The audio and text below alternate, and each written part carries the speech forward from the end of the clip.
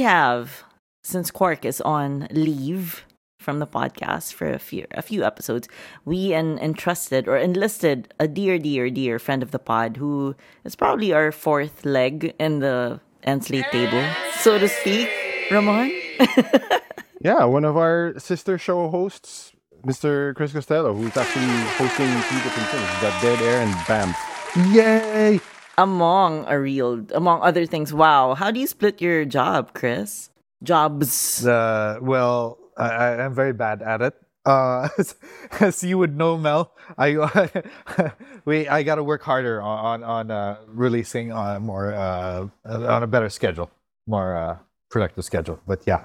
There you go. Well, originally, Ramon and I were going to talk about the movies that we've been watching, but because of the slate of the movies that we have watched, and Chris has seen all of them, he also watched a premiere of a Marvel movie premiere with us, and we just felt it was fitting that he graced us with his presence. All right. Thank you so much, guys. This is so cool. I just have to say, I've always wanted to be co-host of Enslate. Yeah. Whoa. Yeah, it used to be Miguel Nashansano, but... Yeah, it used to be Miguel, and then I'd always be like, wow, Miguel, why do they always go to you? Like, I'm right here. Now his Twitter views are just too, like, he's too big of a Twitter star. He's so hard to book right now. He's so busy. Yeah. He's so busy on bike Twitter. He's too busy for our own podcast. KOL. He's now a KOL. Oh, Nax yes. Mignac. What's a KOL? King of what? King of listicles. Ah, okay. That made sense. Key opinion leader. Ramon, so you can take us through our slate of movies for this part of the show. We've got a bunch of horrors, basically, and then one big tentpole, which kind of kicks off the real quote-unquote summer season of Hollywood it does. megaliths. That's right. So, but let's start with a smaller film. Smaller meaning it's only 60 million as opposed to the other movies with higher budgets. But I wanted to discuss Chris McKay's Renfield, which stars the two Nicks, Holt and Cage. And this has Nicolas Cage in one of his dream roles ever since he was a young weirdo. And he plays... Really? Yeah, of course. But Renfield? No. Nicholas Holt plays Renfield. Cage right. plays Dracula. Vlad the Impaler himself. And so it's directed by Chris McKay. And it's his second live-action feature length after The Tomorrow War. But before that, he was in animation. He directed the Lego Batman movie. And it's a Skybound... production. That's the company of Walking Dead creator Robert Kirkman. I didn't know this until I saw the movie and saw his name in the credits. So let's throw it muna to our guest. Chris, how do you like Renfield? How did I like Renfield? Man, I'm gonna say I definitely liked it more than I thought I would, because reviews have been middling it, and so I was just like super tentative. I'm like, I really, to be honest with you, I watched this movie because we booked one of our guests on Dead Air is actually in the film. She has a bit part in the movie. Her name is Jenna Cannell. She has a recurring like comedic bit in Renfield. Seamless plug. So that's the only reason. Yeah, seamless plug. Coming soon on Dead Air, this special episode. But yes, go ahead. Yeah, that's actually the only reason I went to watch Renfield, and yeah, I was really tentative about it because I was like, man, this doesn't sound like my bag. You know, it might be too mid. But, you know, I didn't find it mid. I thought it was pretty funny. I thought it was like surprisingly gory. And I enjoyed the blend of both. Again, maybe it was my expectations. I don't think it's incredible, but I had a good time. Yeah, I think I'm about pretty much the same. There are parts that I really, really enjoy, but it's weird because I think maybe the best part of the movie is the intro. I don't know if you agree there, but because if you haven't seen it, Mel, the intro basically establishes the relationship of Renfield as the assistant, right, and familiar of Dracula. But what's interesting is they show it in this montage that looks like the Lugosi Dracula films. So it's shot in black and white, square format, very old school sound design, and it's really nice. It's really sort of campy, but really good with the details. And then, as Chris mentioned, I was actually also genuinely pleasantly surprised at how gory, because I didn't realize it was a splatter horror. So it was like suddenly arms start coming off, and Please there's define splatter horror. basically geysers of blood, lots and lots of blood shooting everywhere. Lots and Lots lots of of blood. dismemberment, disemboweling, the occasional decapitation, lots of D words basically. Uh-huh. And then it's way more bloody than I expected to. It's basically almost a cartoon violence type thing, because when it happens, it's actually funny more than scary. So this movie is more of a black comedy in more than like a black horror, or a comedy horror even, because even the horror parts they're shot well and interestingly, but it's not really like scary in the sense. It's not. Yeah, they're played as basically like shock value, but not like scare value. Like whoa, that was a lot of blood. And the other sort of flavor of the other type of horror scenes are the sort of tropey Dracula-ish scenes. They just give it their own little twist of sorts. I've liked Nicholas Hoult for forever. He's been great since his debut in About a Boy. About a Boy. I mean, but he also has this background. But he did Warm Bodies with Jonathan Levine. So and then he's got these very interesting roles. This is almost kind of like a spiritual sequel to Warm Bodies. A little bit, yeah. And then of course he does these interesting projects in his breaks from the great, diba? So he had this and The Menu. So and that one he wasn't the lead, but it's another black comedy of sorts. And I like his choices. And this is also it's hard to say that it's a great. It's not hard to say a great Cage role, but what I'm trying to say is it's the most Nicolas Cagey quote unquote role in a while, because he's been on a great run, diba? Mandy, Unbearable Weight, Lightweight, and then Pig.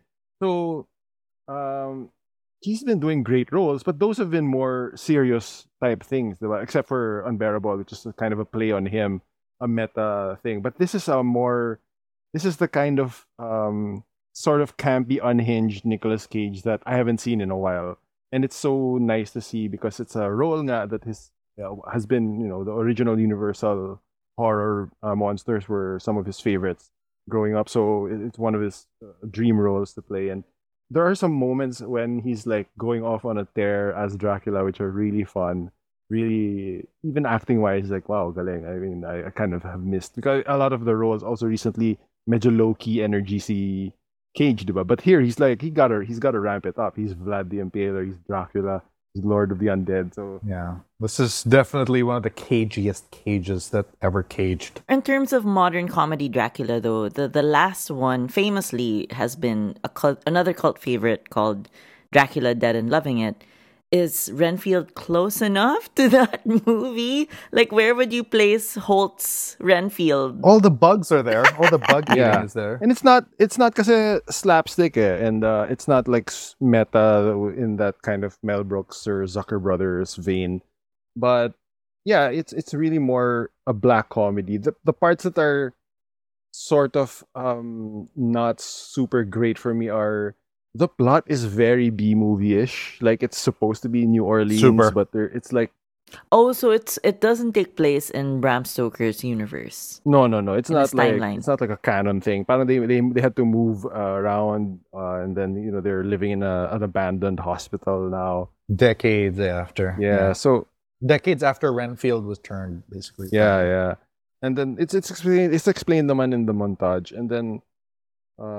What else? There are some really nice, sort of funny side characters. Ben Schwartz was in it, which I didn't know walking in, and he has some really fun scenes with Cage. And then he even showed like on his Twitter like some sort of bloopers, because he was like he just wanted to try some improv with Cage, because he had no clue how Cage would react talaga. And there was a part and he was like, I don't know if you're fucking with me. Parang ganon.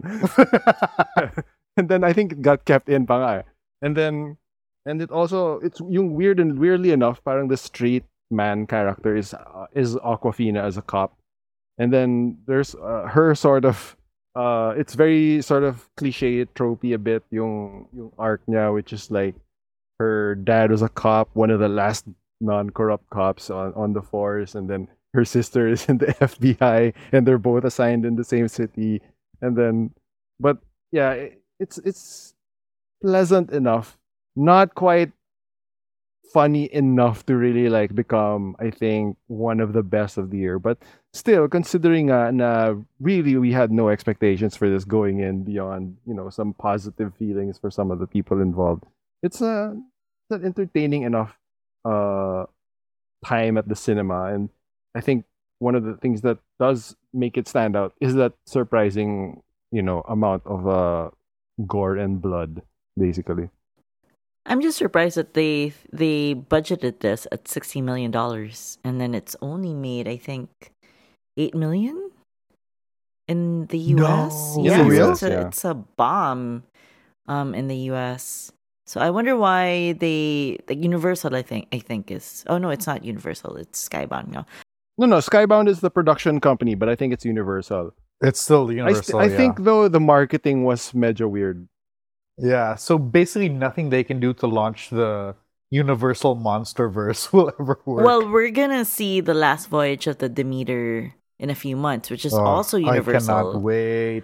So I hope that doesn't tank, because I want that to really do well. Yeah, and that doesn't play naman as a comedy.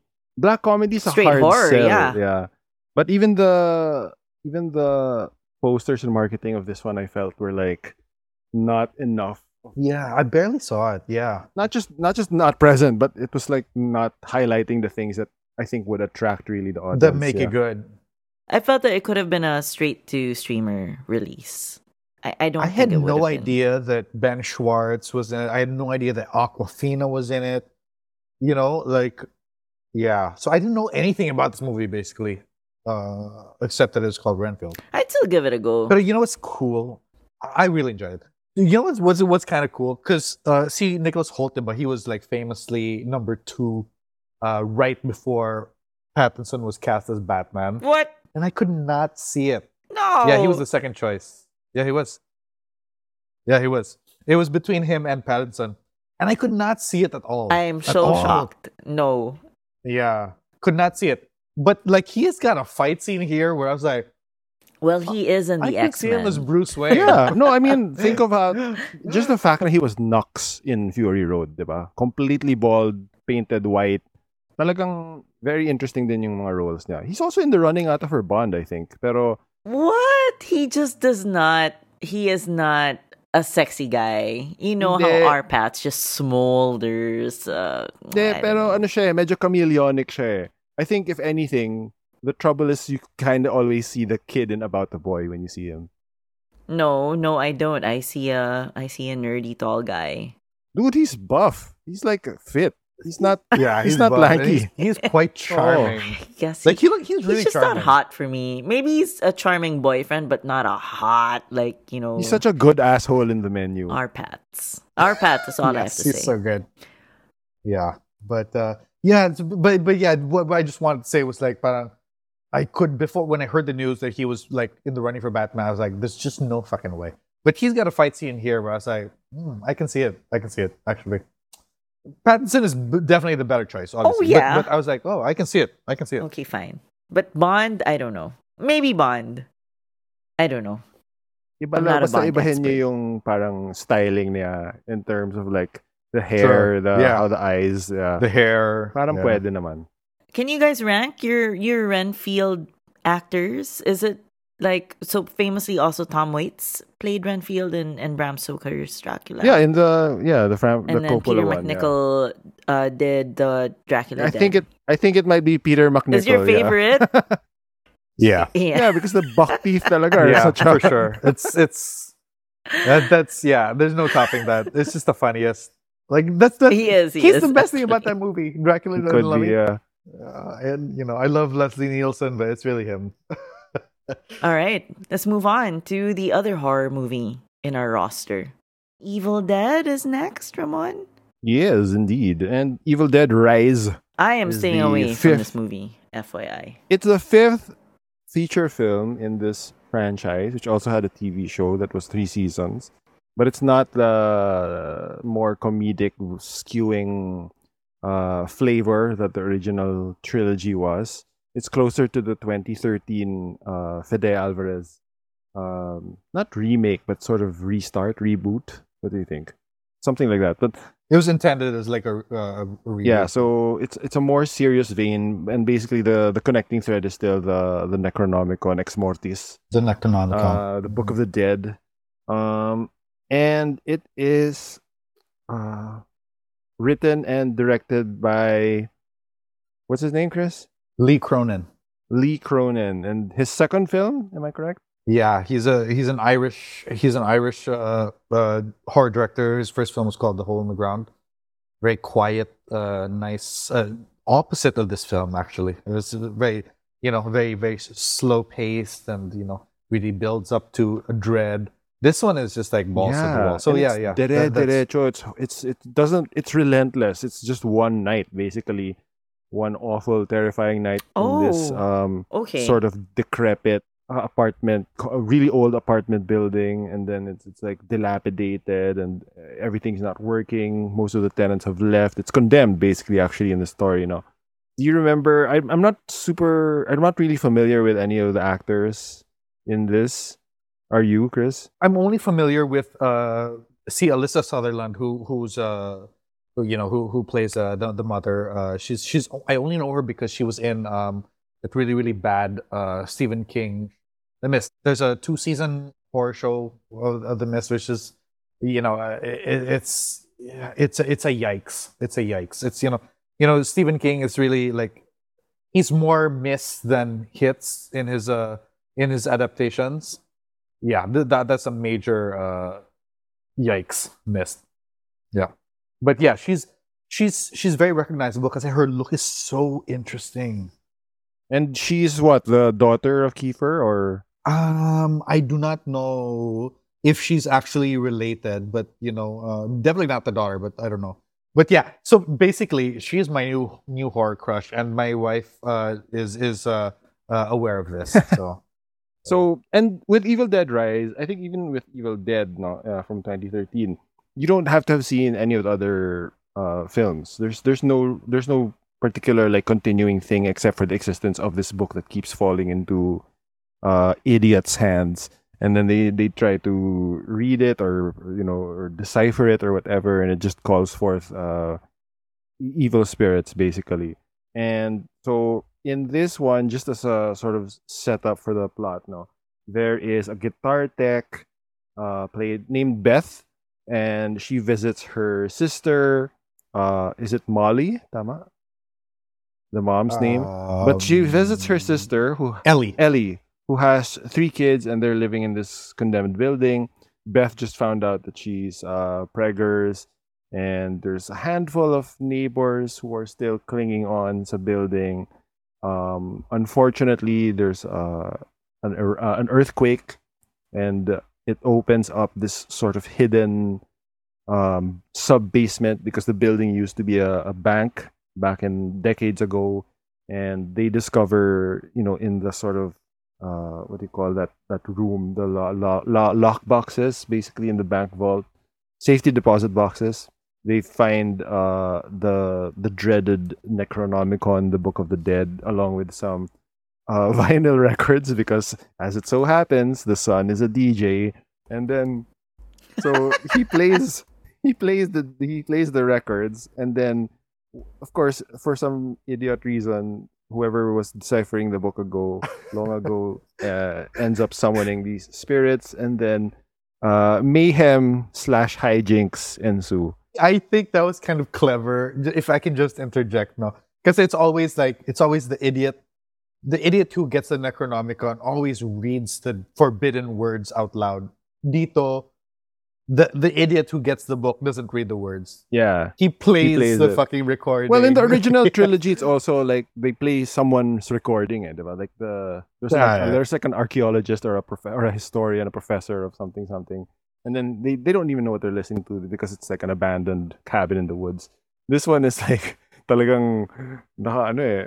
Although may konting, syempre, as a as a vinyl sort of semi-nerd, there's some continuity issues because if it was recorded, that should have been wax, diba? Those should have been wax records, and it would not normally play on like contemporary equipment because it would be a different surface. Anyway, whatever. So, but what I did like is the filmmakers are fans of Stones Throw because there were Stones Throw stickers all over. There was a Strong Arm Steady poster on the wall. I noticed. I was like, this guy listens to Madlib. So anyway, what's very striking for me as not the horror obsessive that Chris is that there are genuine children in this Evil Dead, and it is merciless. Like they do they do not get spared in terms of getting traumatized, physically hurt. Awful things happen to them. Wait, question. What do you mean by genuine children? They're like kids. Like there's like young. Whereas in the previous films, they're like young adults. They're in their maybe teenagers at the oldest. I see what you mean. Ito mga little kids. I mean, well, there's like some the oldest teen is maybe 14, 15. Preteen. Yeah, and then there's a 12, and then there's like maybe an 8, 9-year-old. 9 or 8, yeah. And then talagang they get basically they get put through the ringer, basically. The ringer, yeah. One of the things I love most in a horror is when the thing that is terrifying is something familiar. In this case, the mother kasi gets possessed by an evil spirit. So and they're all, basically trapped in this sort of confined space, which is this really just one floor of this condemned, dilapidated, falling apart old apartment building. And so it becomes a cat and mouse type film, very tense, lots of twists and turns, some jump scares, but also some really nice moments of built up tension, great sound design, super like the splatter horror of Renfield. It's nothing compared to this. This is just, I was genuinely shocked. Like, how is this not NC-17 or X-rated in the Philippines? Because and it's approved without cuts. The Evil Dead Rise, by the way, is an Ayala exclusive coming out May 10 in Manila.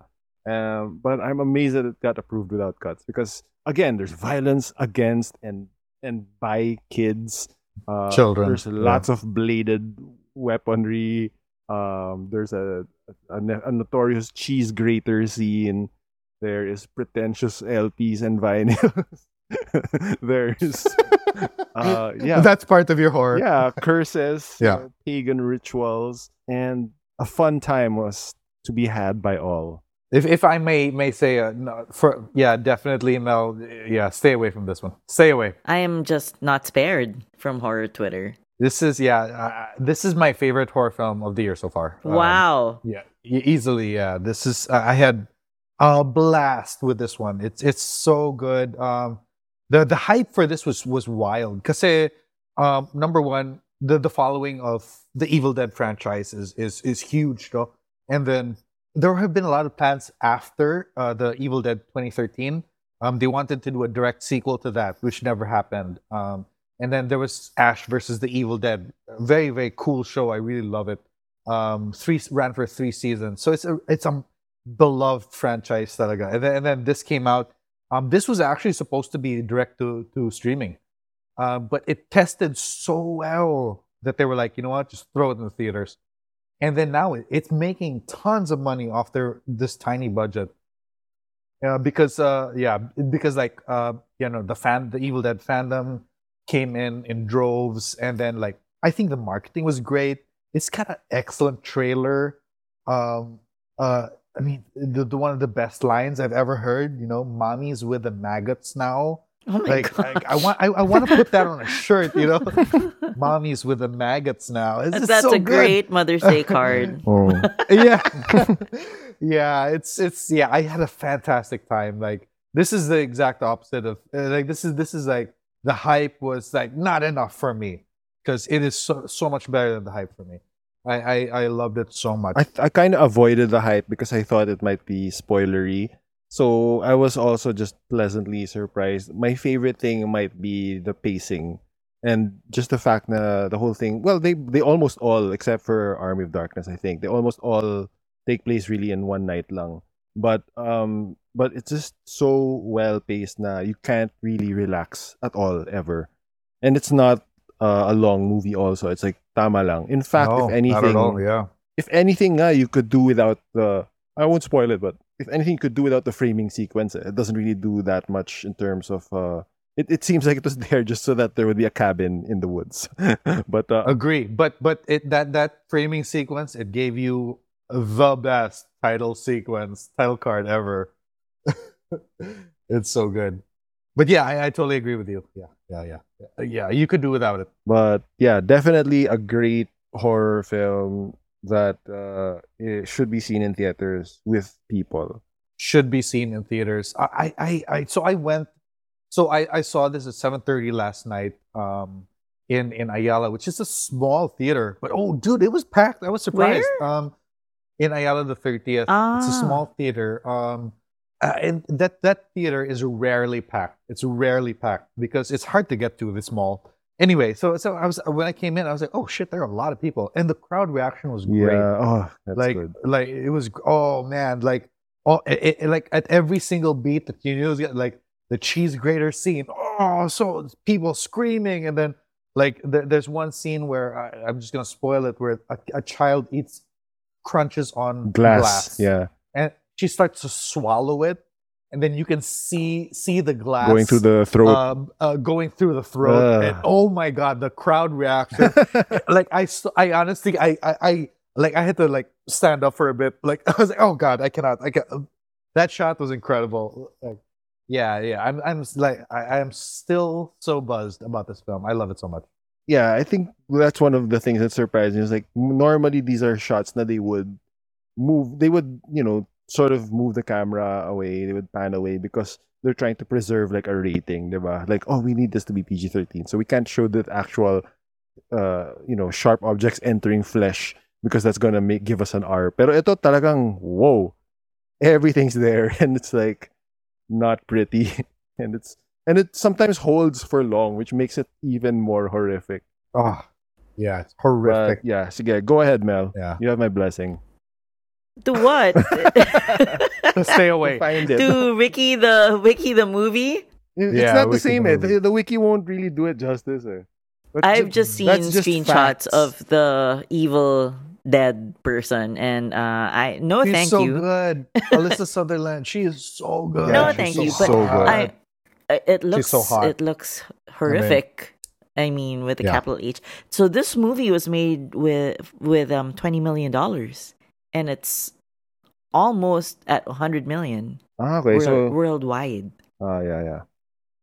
Cray. Yeah, so galing. Huge return on investment. It's supposed to kick off like they have plans talaga sila Sam Raimi.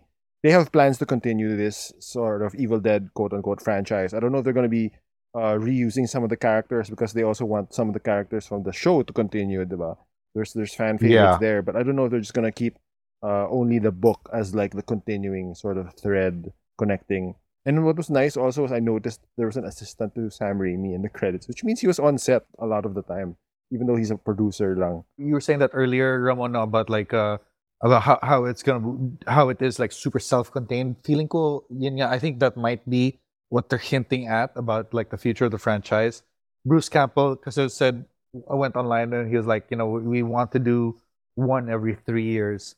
Yeah, I don't think that's gonna be like a connecting franchise. I really think that they're gonna be doing like a different person finds the Necronomicon, or and then with like just peppering it with like small cameos or whatever. I think it's great. I think it's a great way to do the franchise without because there's the chance of like people really wanted Mia from the last Evil Dead movie, 2013, to her story to be continued, pero I think this is a fresher approach, to be honest. Yeah. Okay, it won't be locked Different people, different trauma, different, you know what I mean? It could be like Alien or Mission Impossible, early Mission Impossible, where different directors, different styles. Because I was thinking one of the things I would love to see is something like an Evil Dead, but set in the Middle East, something like that.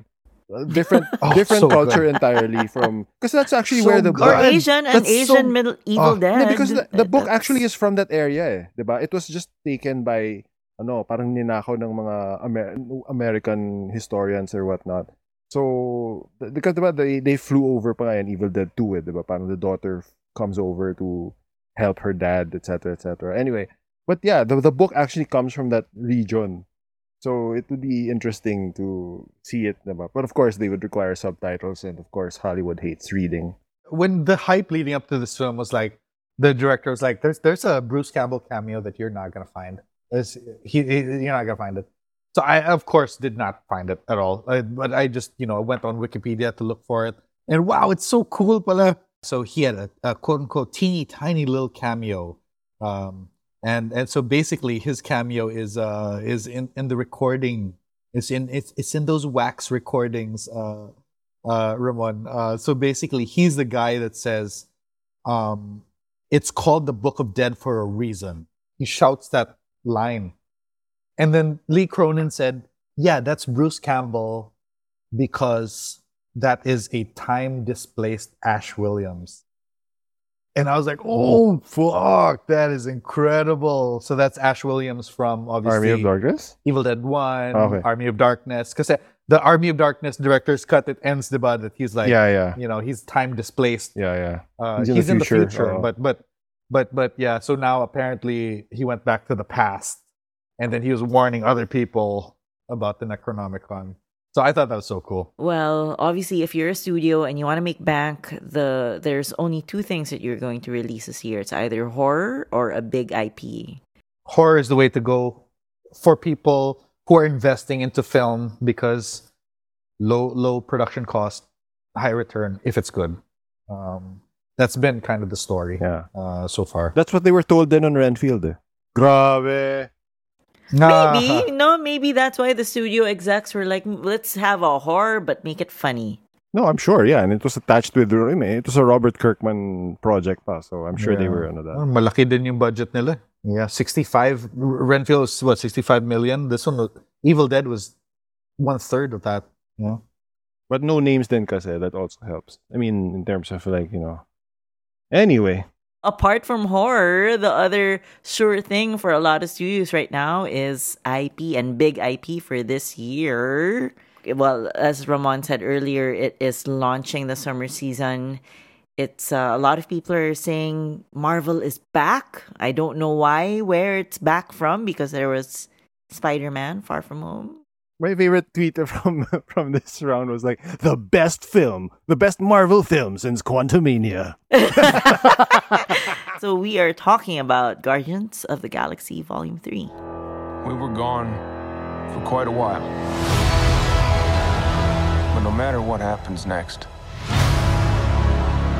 the galaxy still needs its guardians. The concluding chapter of James Gunn's trilogy within the Marvel Universe before he hightails it for, I don't know if it's greener pastures, but hopefully more fresh and certainly more green in terms of money pastures of DC films. So he wrote and directed it again.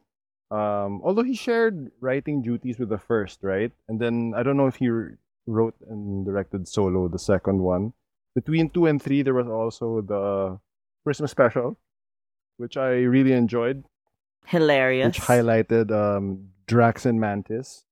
And Kevin Bacon. And it featured Kevin Bacon. Also had some reveals that, let's just spoil it. So basically, as we all sort of suspected, Peter and Mantis are half-siblings.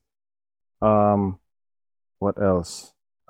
He did write the Guardians parts of Love and Thunder, apparently, or at least was a consultant for those Since, yeah. Yeah, he was a consultant, yeah. Because he was grateful na they got, they basically were removed. He wasn't happy pala, apparently. I read that article. Oh, really? How He wasn't come? happy that parang Thor got With Love lumped and in. Thunder. No, at the end of Endgame when they sort of lumped Thor in. Lumped in Thor with Guardians. Oh, Gets ko okay. naman why Gunn was a little not happy about that, but at the same time, it's also from the comics, so it's not like it's not like it came out of nowhere, diba? So, I think there's some sort of residual trauma slash drama kasi from the very weird time that James Gunn was fired from 3. I was gonna say, let's remind people what happened 3 years ago. Yeah, so a bunch of incels dug up 10-year-old tweets from Gunn, some off-color jokes that they said were offensive, and as a result, they kind of created this wave, sort of a fake wave of outrage that compelled then Disney head, was it Alan Horn? But anyway, he was fired by someone at Disney.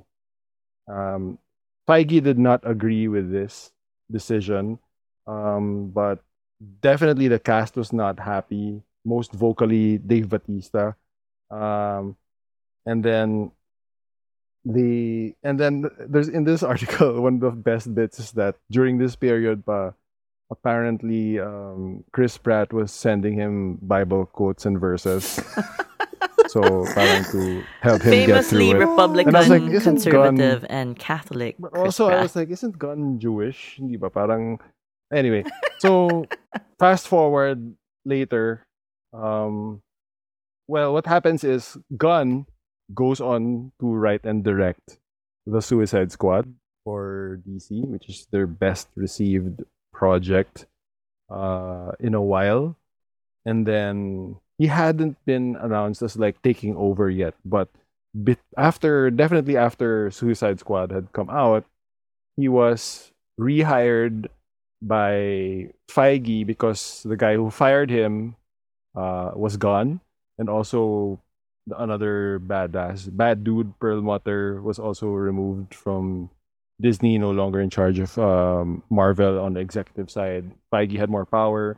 And also, even in that period where Gunn was fired, see, Feige was fighting Disney and was insistent na even if we're not using him as director, we're not using anyone else's script because the script of Volume 3 was already done and he liked it. And they were like, we're going to finish this story the way it was written because it was, it follows all these things that were established.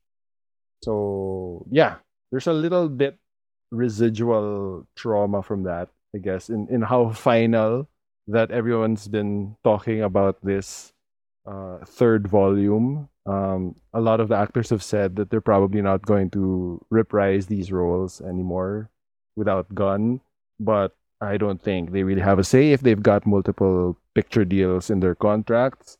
We'll see.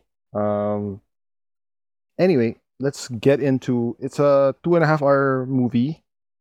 And plot wise, it's pretty simple. I think one of my favorite things is that the entire film is really just a long rescue operation.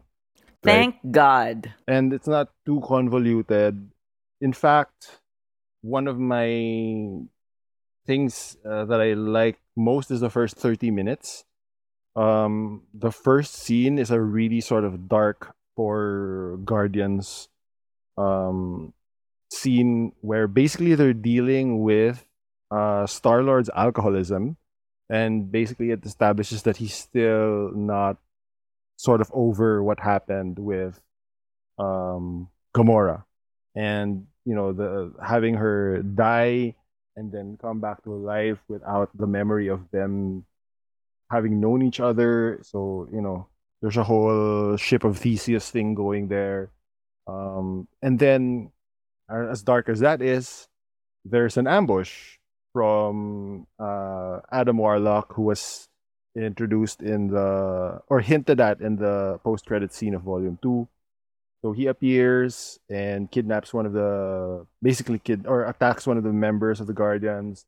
And to save him, They have to, basically do a heist in typical Guardians fashion.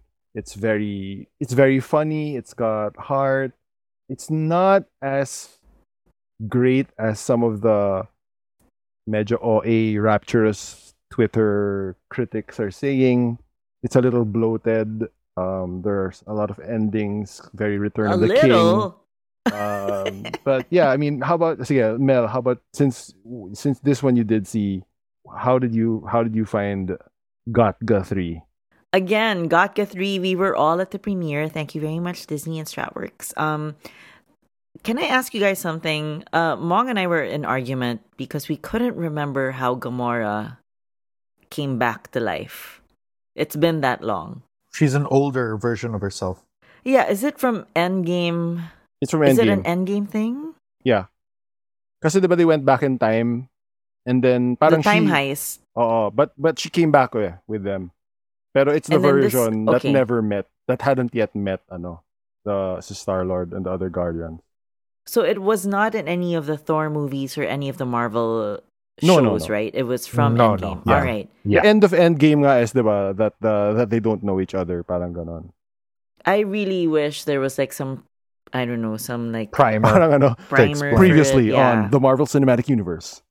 Yes, please. It's been years, guys. 4 years. I think this is why when you started this, Melno, with a quote that's like, Marvel is back. Where has it been? Like it's basically that quote really means like, because everyone got fucking Marvel fatigue. That's me. And like, yeah, exactly. And you have talked about it a few times now, and honestly, so have I. But yeah, that's basically it. And then sometimes you're like, where did this come from? When did this happen? What did that do? So that's basically what it means for me. Marvel fatigue is weird though for me because I think it fucks up our memories. Because when I look back naman daw, when I look back, I did enjoy Doctor Strange 2.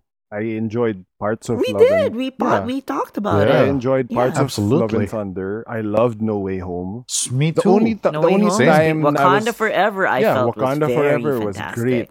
So parang fantastic. Sometimes people talk about the fatigue, but it's only in a feeling of like, oh, it's relentless. They just keep coming out. But we're watching them. They're more or less good. The first time I was really disappointed in a long time was Quantumania, which really just felt like lazy. Wow. And that was like a green screen movie. Yeah, I mean, anyway, it's weird. It was a cartoon, diba? Because it was a cartoon. My God, and it didn't have any of the pathos that Gotga 3 has. It had characters that weren't established. But then again, it's also the end of a quote unquote Ant-Man trilogy, and yeah, that's going to end. That there's not going to be an Ant-Man 4 after that. Yeah. So yeah. I think it just also means the shows, and then like. Because I have not seen all the shows. Yeah, all the shows also. And even the shows are, I've been enjoying them. There's some great ones. The ones I've seen, I love. Miss Marvel was haven't great. seen all. I love Miss Marvel. I even like Moon Knight, but they're all different flavors. Hawkeye was great. What? Okay, fine. I've not seen Hawkeye. Oh, wow. I really enjoyed. Yeah, that's why. Like, well, I guess this is, being having a small child. Well, like Winter Soldier, Captain America, Winter Soldier, I really enjoyed. I have not seen Loki. Confusing. So that's why I'm like, fuck, am I gonna get lost in these? Like even the end credits of Quantumania, I'm like, yeah. I mean, obviously this is from Loki. Like I don't know what's happening. That's why I was so happy. Like to Ramon's point that Gotga Part 3 was very simple. It's so self-contained. Self-contained, easy to follow. Apart from the Gamora-ness of it all, like where did she come from? Yeah. Isn't she dead? I forgot all of this shit. It's James Gunn's greatest hits, pretty much, and he sticks to it. The music, the quips, the characters, the beats. It's. What I love is like it's a massive cast, but parang everyone had a moment, like a good moment. Like I didn't feel anything was super, kulang or stretched out. I think it was perfectly balanced. Like it's hard to juggle all of that. That's a huge the ensemble group dynamic. It really worked for me. I even had to ask Mong, oh my gosh, where did the gold people come from? From 2. That's Elizabeth From Debicki. 2, right? Yeah. Because in my Yeah. head, these guys were in Love and Thunder. That's how mixed up everything is in my head. Well, they're gods. to be fair, kasi those are the films, diba, where James Gunn, if we remember, was the first of the Marvel Guardians 1, and James Gunn was the first basically Marvel project where the feel and style and stamp of the director was all over the project.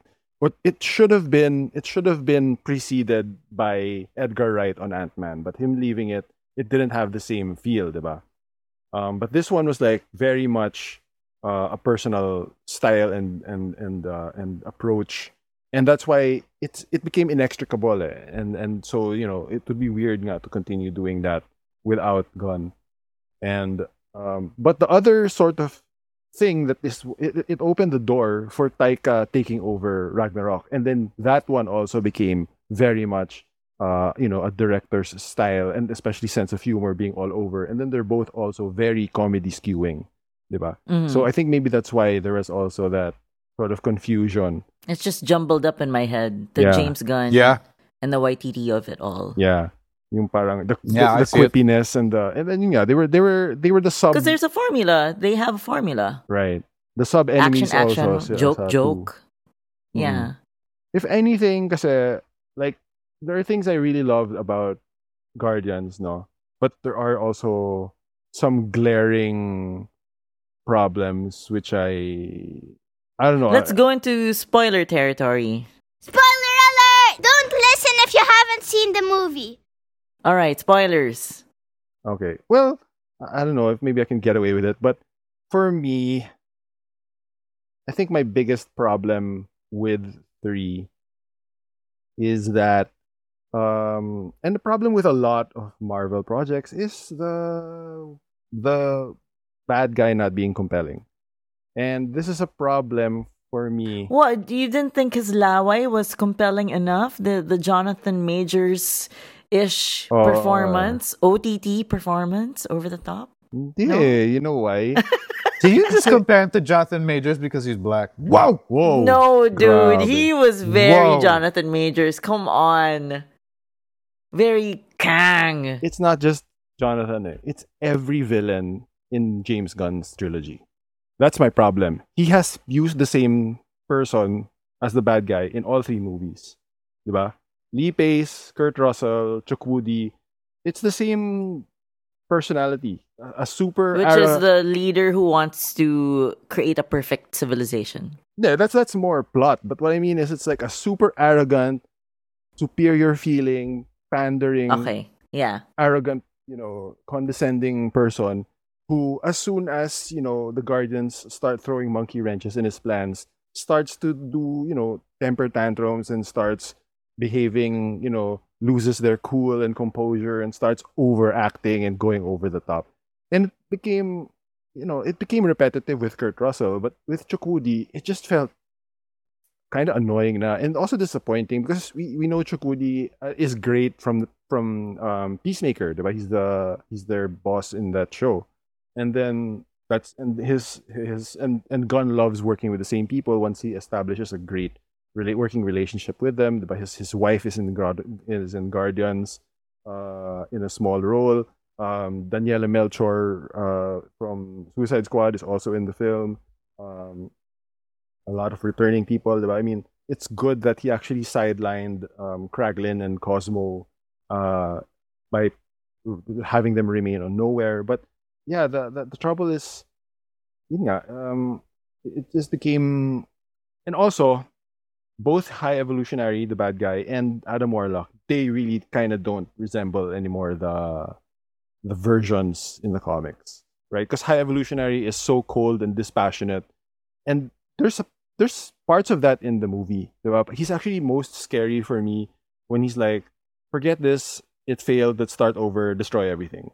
And it's so walang thought, walang feeling. And that's the part that's more sinister and scary na. It's just, you're all just beneath my notice. No over-explaining involved like that. diba, wala yung screaming and then tantrums, and like I know actors also feel like they need to do most acting instead of best acting for a role or to be noticed, but you don't have to. It kind of diminishes the threat level, the the sort of quote unquote mystique, I guess, where and then the otherworldliness, diba? Parang sayang. Anyway, but yeah, even like I was telling Chris during the premiere, like I hope there are no hardcore Adam Warlock fans because this guy doesn't They're resemble gonna anything yeah, from the not at comics. all. Well, speaking of, Mong was very disappointed. With Adam That's Warlock. how they depicted Adam Warlock. He was like, why did they make him so dumb? He's not dumb. He Yeah. was going like that. Parang himbo siya, di ba? Yeah. Wala lang. He just thought it was gonna be like, the comic book version. Well, kasi they've been pretty faithful otherwise naman, but yeah, it just felt like, this is definitely a choice. It is a choice indeed. Why? And so in the comic books, he's supposed to be a cool guy. What is he? Well, He's Superman level. So parang Is he Superman level, like endearing or very cold? a little more cold. Ah. Kasi he's sort of the caretaker of the Infinity Stones after the whole Infinity Gauntlet, Mishigas. So parang he's the one protecting it, and then he has his own parang team then who take care of the stones, etc., etc. They were introduced actually in the end of Eternals, diba? Si Harry Styles and si Patton Oswalt as Pip the Troll. Yeah. So I don't know if that'll ever get picked up. Eternals 2, hint hint. Pero we'll see if that ever happens. But yeah, it's just it does. I get why they went that way because the cast is already staggering, but yeah, it doesn't. And diba, in the comics, the stone on his forehead is a stone, diba? An Infinity Stone. Yeah. So he's like sort of like Vision in that sense. I was wondering if they would ever bring that up or make note of it, but apparently not. But I was happy just to see Elizabeth Debicki back in her gold face. man, that height joke with her that was so good. That was good. That was good. That Actually. was good. That was so good. And it's best because no one brings it up. Diba? Parang it's just you just notice someone is bringing a stool so that he will be slightly taller than her. And I was like, it's so that's good. good. Yeah, that was So yeah, I mean those are the strengths as usual. About guns, comedy.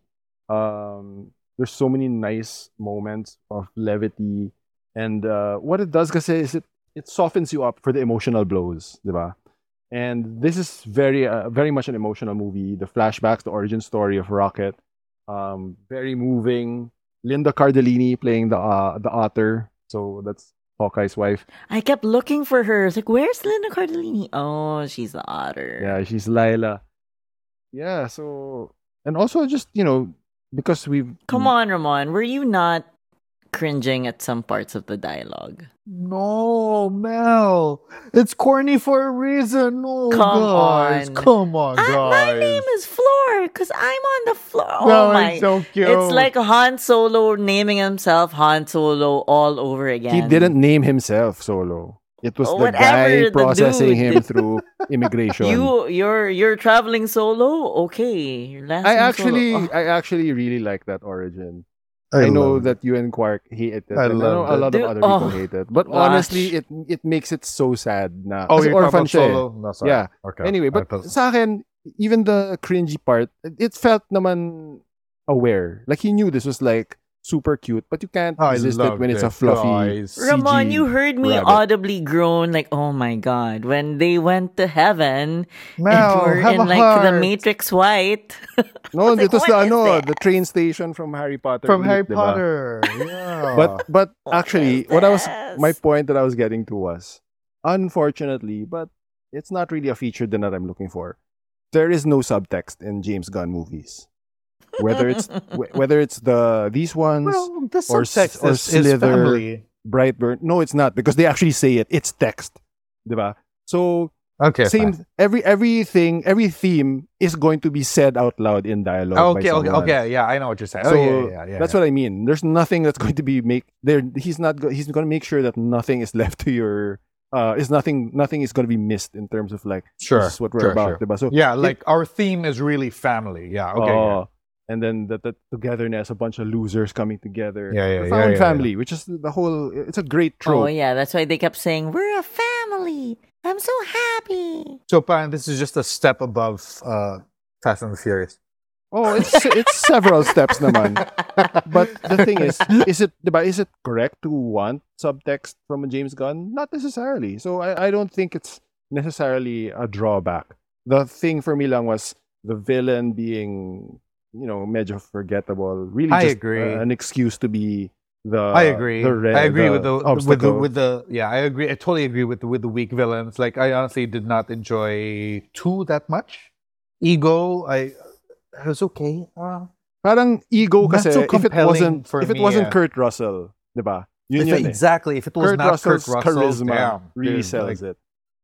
Yeah, But I mean, like the things that shine really are, it's the hammering into you, like this is about friends and trusting your friends and sticking up for them, that even though it is corny and it's not, they're really shouting it, like it works for me. It feels very full circle for me. It started out like that in the first film. He lost his family, he found a new one.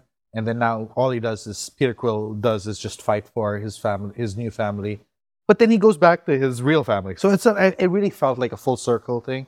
Oh yeah, for me. Not just with him. Like one of my favorite things is the call back to Drax being a dad, because that was one of the best scenes in 1, which I completely forgot about. I completely forgot because they don't bring it up after the first movie. Yeah, and it's one of the best scenes in 1, because he kind of fucks up the whole plan because he attacks Ronan on nowhere, when they were supposed to be in hiding, because that's the guy who killed his family. So parang okay, that's a good callback. And Nebula calls him out on it, this is what you are. And then so even though there are these aspects now, it is very much nicely all wrapped cleanly with a bow, almost too clean. There's still some bloated parts, but yeah, more or less, it's the thing you really wanted from a conclusion of Guardians of the Galaxy, which is very funny, lots of heart, great songs, and some fun cameos and action. Nathan Fillion. Ramon, I have something to say. The animals, did you not get like a major V3? Yeah, super. Especially the designs. Right? Especially the rabbit. See, Floor. Yeah. And even Floor's his cadence, he's the dumb one. Diba? Pero kudos talaga to high up yung work ni Bradley Cooper on this project. Oh man, it's so good. I did not expect it to be like, wow, he really... Guys, he's actually doing press for this movie. That's very rare. I think it's in his contract that he will not do any press as Rocket Raccoon. He's so good though. He's doing it. In this one, yeah. He's a favorite. He's a favorite. Definitely. Yeah, and Groot finally says a line that's not "I am Groot." Yeah, siguro what else are the highlights? Siguro he really fought for that. After I thought Peter Quill was gonna end up with Nebula. Why do you think that? Because they were setting it up in as rom-com speak. As a joke. Was it a joke, really? Come on. Nebula was kind of like giving him black eyes. Like, that's all she's got. She's got no other choice. That, also for a highlight, sorry, just really quickly, that hallway fight scene was incredible. I really love that. Yeah, the oneer. I love that, yeah. Trying to call back to Avengers 1. And that was that must have taken a long time to plan. Yeah, it was really well thought out, very really clever, well executed. Yeah, really nice clever. Moves. And it's not just the moves, but it showcases everyone's personality with how they fight. Really good. And this movie had 2 Filipino Americans in one. Who's the second one? Marvel Pinoy project, Pride. diba? Who's the second one? The guy from Superstore. Nico Santos. Yeah, him. and Batista.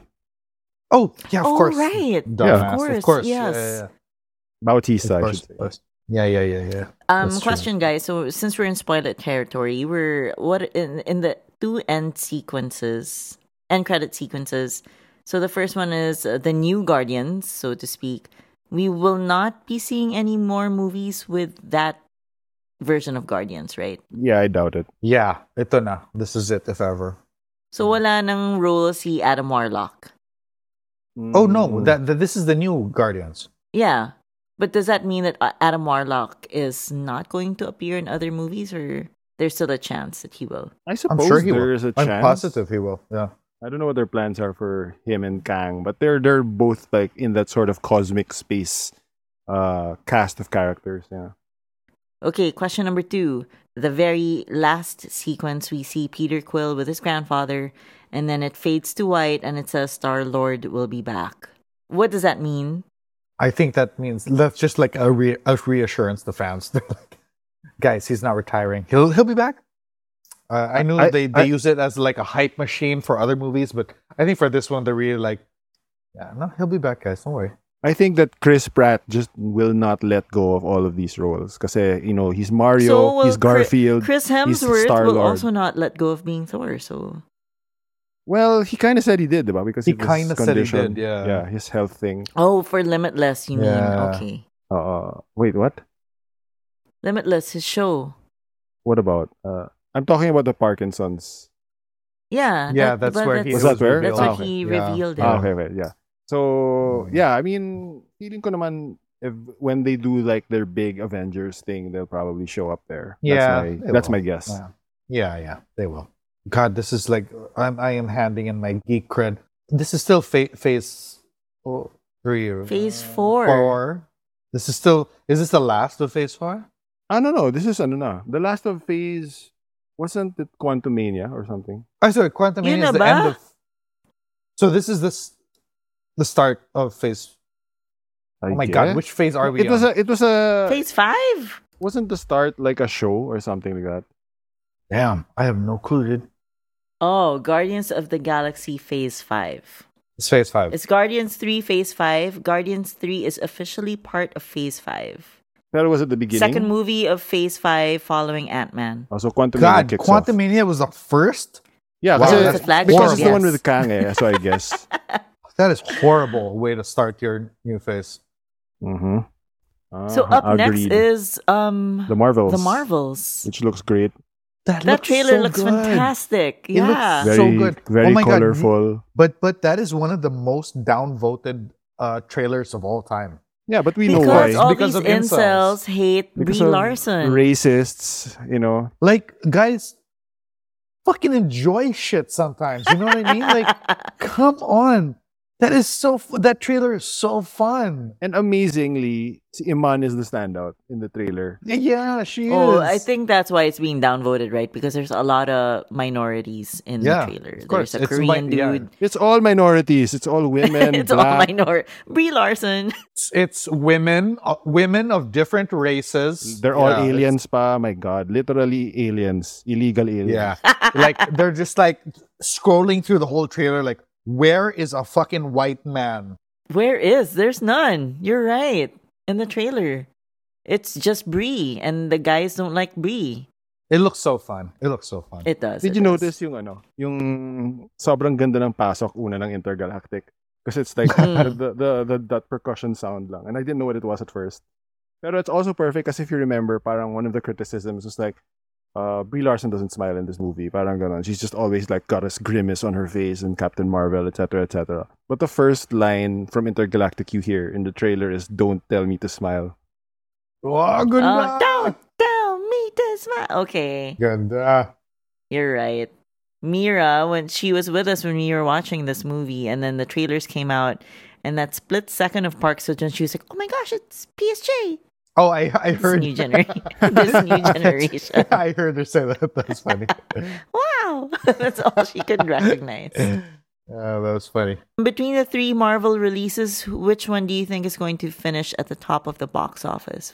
Will it be Guardians or Marvel? Parang Guardians has an advantage. Guardians, I think. Yeah, especially since it's also summer. So, especially like in the States, but like if kids aren't in school, then they'll have more free time. But also, it's like the concluding part of a trilogy that isn't Ant-Man, and then it also it delivers the goods. Yeah, it does. I can't wait to see the merchandise that's gonna come out of Guardians. All those dismembered dolls. Yeah. I just wanted to mention also, I was really delighted by the designs in this movie. Like, everything looked so fucked up, weird, organic. Diba? Especially the organic planet or So the gross, HQ man. of that company. Yeah. Even the bodysuits. Oh, the bulbous hair. Oh my god. The bodysuits nila Nathan Fillion. It felt like this was the most Cronenbergian a Marvel movie has looked. When they were when they were trying to get into that organic spaceship, and then it's like layers of epidermis. Yeah. With like whatever glands, goo. Oh, disgusting. But yeah, great creature design. I'll miss you, James Gunn. I think you did such a good job. Although those parang creatures that they end up riding, parang they just recycled the Raftars from Star Wars 7. I really quickly, I just want to say, like, since James Gunn is leaving, I am a massive, massive, massive Superman fan, and James Gunn wrote and is directing the new Superman movie. Yeah, everything Legacy. He's tweeted so far has really made me so confident about his vision about it. And seeing this, I'm just like, I really see him doing an incredible job. I just want to, let that out into the world. I'm very excited. Chris, have they announced who's going to take over? No, Superman? No, not yet. But he did say that the candidates are good. Casting is really good. So yeah. Any guesses? Any rumors? Nicholas Hoult daw. If you Google his name right now, my absolute fan cast is this guy called David Cornsweet. He's in Cornsweet. He's in Pearl. He is the projectionist of Pearl. He is in this Netflix show called The Politician. Google him right now, guys. Oh, I see. He looks like the guy in the TV Superman. Yeah, he's a good actor. Yeah, masyado on the nose. Are you? Okay, I can see it now. The IMDb pick is not great, but if you just click on Google Images, it's better. Okay, I can see it. Yeah, he looks like a younger Cavill. Yeah, he looks like a younger Cavill. Yeah, and he looks really Tom good. Welling there. I Tom hope Welling. it's He him, looks like but Tom like there are a Welling. bunch of there are a bunch of other candidates that look really good. Anyway, but aside from this, it's like the way James Gunn is like approaching the character. That's why I brought up We Three earlier, because that's written by Grant Morrison, and if James Gunn is a fan of Grant Morrison, he's just gonna kill this, kill Superman. So in a good way. Like with regard to what Mel said regarding the corniness in the dialogue Superman's of Guardians. corny. Yeah, I love it. It'll be bagay for Superman. It'll be bagay for Superman. Yeah, it's bagay for Superman, but not for Guardians. Hindi pwede kasi they're parang the whole crudeness of the humor softens you for that kind of oh, suddenly they're being emotional about because they love each other now. My name is Teeth because I have teeth. Oh my god, that's so cute. Shoot me. What's wrong with you? That's so cute. Honestly, one of the parts na got me teary with Guardians wasn't even like the flashback necessarily, but it was okay, so this is spoilery, but when a certain person wakes up and they've been trying to save this person the whole time, the first thing Mantis says is parang, "I'm glad you're alive, I love you." She says it immediately. And it was like, oh, that was so nice. Parang, ang galing na parang she learned her lesson na parang don't let unsaid things go. Don't let things remain unsaid. Parang ganon. Well thought out. Any final words, Chris? Big fan of Guardians. This trilogy entirely is really emotional and fun, and I feel it. This third movie really wraps everything into a nice little bow. Very pretty. But if we're going back, really enjoyed Renfield, but Evil Dead Rise is fucking excellent. Those are my last words. My last words are Guardians of the Galaxy 1, and then 3, and then 2. That's my ranking. Ramon. I think I said more or less what I have to say in terms of they're good movies and good times at the theater, emotional. Just don't listen to what sound like paid hacks, basically. These are the same people who are like, yeah, Quantumania is great. No. Genre defining. Anyway, all right, Chris, thank you so much for coming on board and talking to us about movies. And guys, please don't forget to check out Chris's 2 other podcasts. He's the hardest working podcaster in this country. There's BAMF, which is about comic book adaptations and graphic novel adaptations with our other faves, Mick Vergara and Andrea Walter. Not just comic books. It's anything.